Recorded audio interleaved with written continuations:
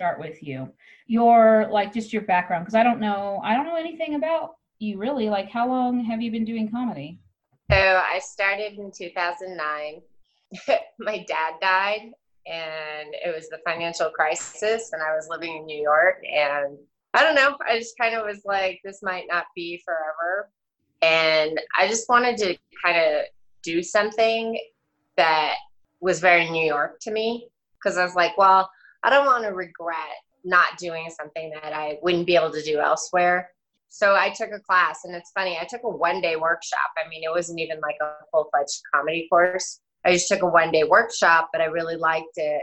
And the instructor said, oh, well, we offer, like, I think it was a 10-week course, which culminates with you having to perform. And I thought, well, that sounds terrifying. So I signed up. But I really like my classmates. I really like the process. And then I started going to open mics to prepare for our graduation show. I don't know, like, I guess in my head, I thought it was like a very dog eat dog type of world. I always thought like acting where one role and 250 people reading for it. And it's not to say that there isn't bullshit and politics in comedy, but like for the most part, people were welcoming, and we were all trying, we were all failing, we were all happy for the little successes, whether it was your own or somebody else's.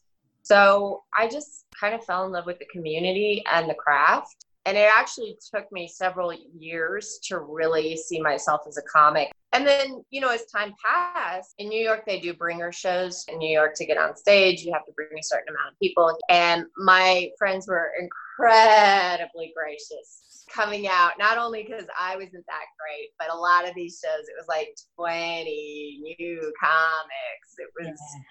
It was an expensive open mic. But after a while, I started doing shows where it wasn't just my friends there, and I was getting laughs. And I was like, whoa, this is weird. And I just embraced it. And I was like, I think I'm a comic. Once you do comedy and you really immerse yourself in it, there's no going back. Even if I never get on a stage again, the way my brain works, the way I think about things, the way I articulate it, this is a terrible analogy, but like an alcoholic, you're always an alcoholic. You're just either recovering or whatever it is. But it's like that. It's just, your brain is different. Something that I don't think ever really goes away, even if you never get on stage again. That's kind of what the goal with Art of Comedy is, to give them scholarships to go to classes like Christy Buckley's class at Voodoo, and just recruit more teachers in other areas where there aren't any, which there aren't a lot, especially female teachers. So that gives them an income too. So it helps twofold. I'm not like trying to make comedians. That'd be great if some comedians come out of it. I'm trying to just help people heal from trauma and abuse, and just give them back their spark, or give them a spark maybe they never had. When you're a victim, I think, or when you're victimized by a certain one situation or whatever, you feel like you don't have a voice. Mm-hmm. And I think comedy gives you a voice. Yeah, if they could just hold their heads up and look people in the eye for a job interview, it's huge. Because I know, like, I got into comedy at like probably one of the lowest points of my life, and a very dark time. So, welcome. Yeah. And I've noticed so many people, that's when they get into comedy. I don't really even make jokes about my trauma. But even if you never, ever talk about anything like that on stage, just the confidence, and then the community too of the people that you meet when you go into comedy, especially like here in Denver. There's just something special about the Denver scene, especially the women. There's so many of them, and they're all so talented and supportive of each other. That's how it started, all this stuff with Art of Comedy, was the festival. I just started the Art of Female Comedy Festival because I wanted to bring female comedians together from all over so they could network and have resources to be able, because I have always toured by myself with no problems, but I know that it's a unique thing. I'm not.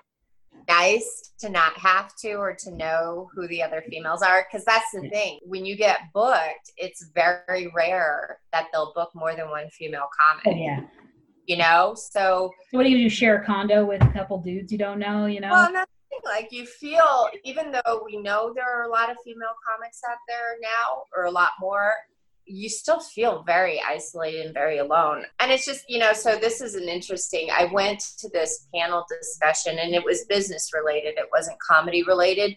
Regardless, it's the same shit, just different industry. But in financial services, especially when you start to get to those higher levels, this female executive was talking about how there are all these things that help the men bond, right?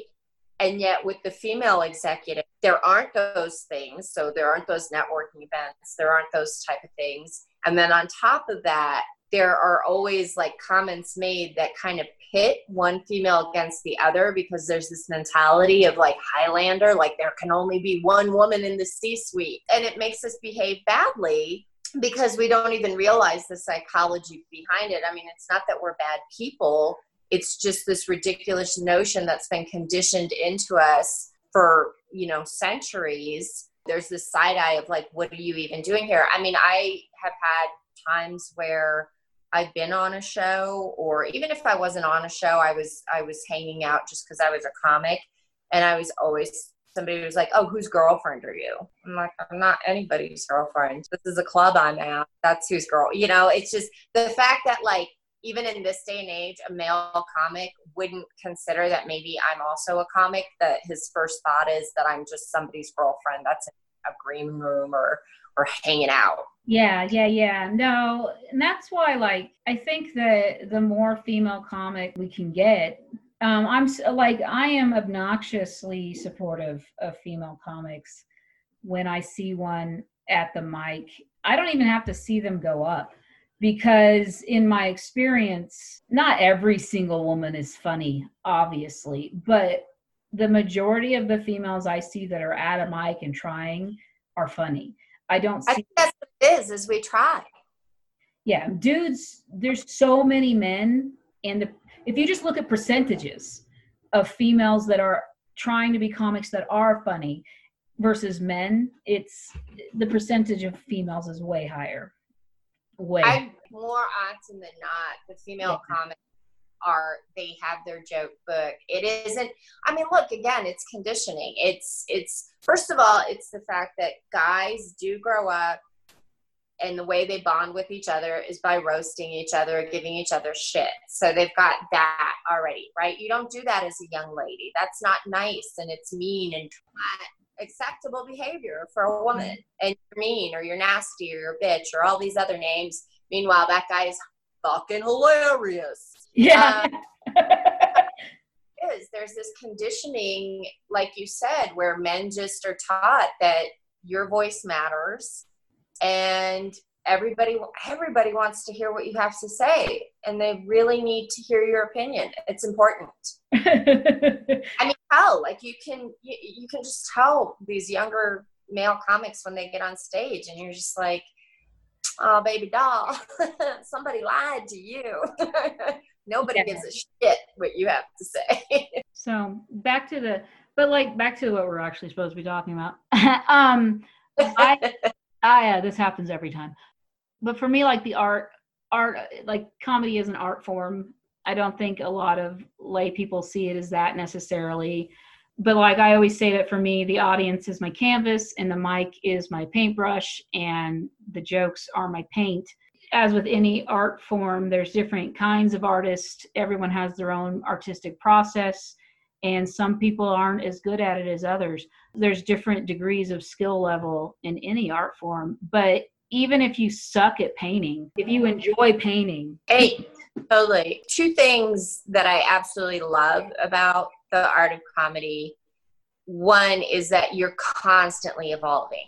So even if you're Chris Rock or Kevin Hart, after you get done with that special, you still have to go back and you have to follow the same process that you or I have to do, who are just, doing mics and like bar shows and stuff like that. And there's such a common denominator in that. And I've watched these famous comics work out new jokes. Now, of course, they're better at it, and they're not starting at zero every time, but it's still the same process. And you can tell that's it. Like, that's what it is. That's who we are as comics. And that rings true for whatever level you're at. the other part, the second part that I absolutely love and keeps me going is always have that variable of the audience.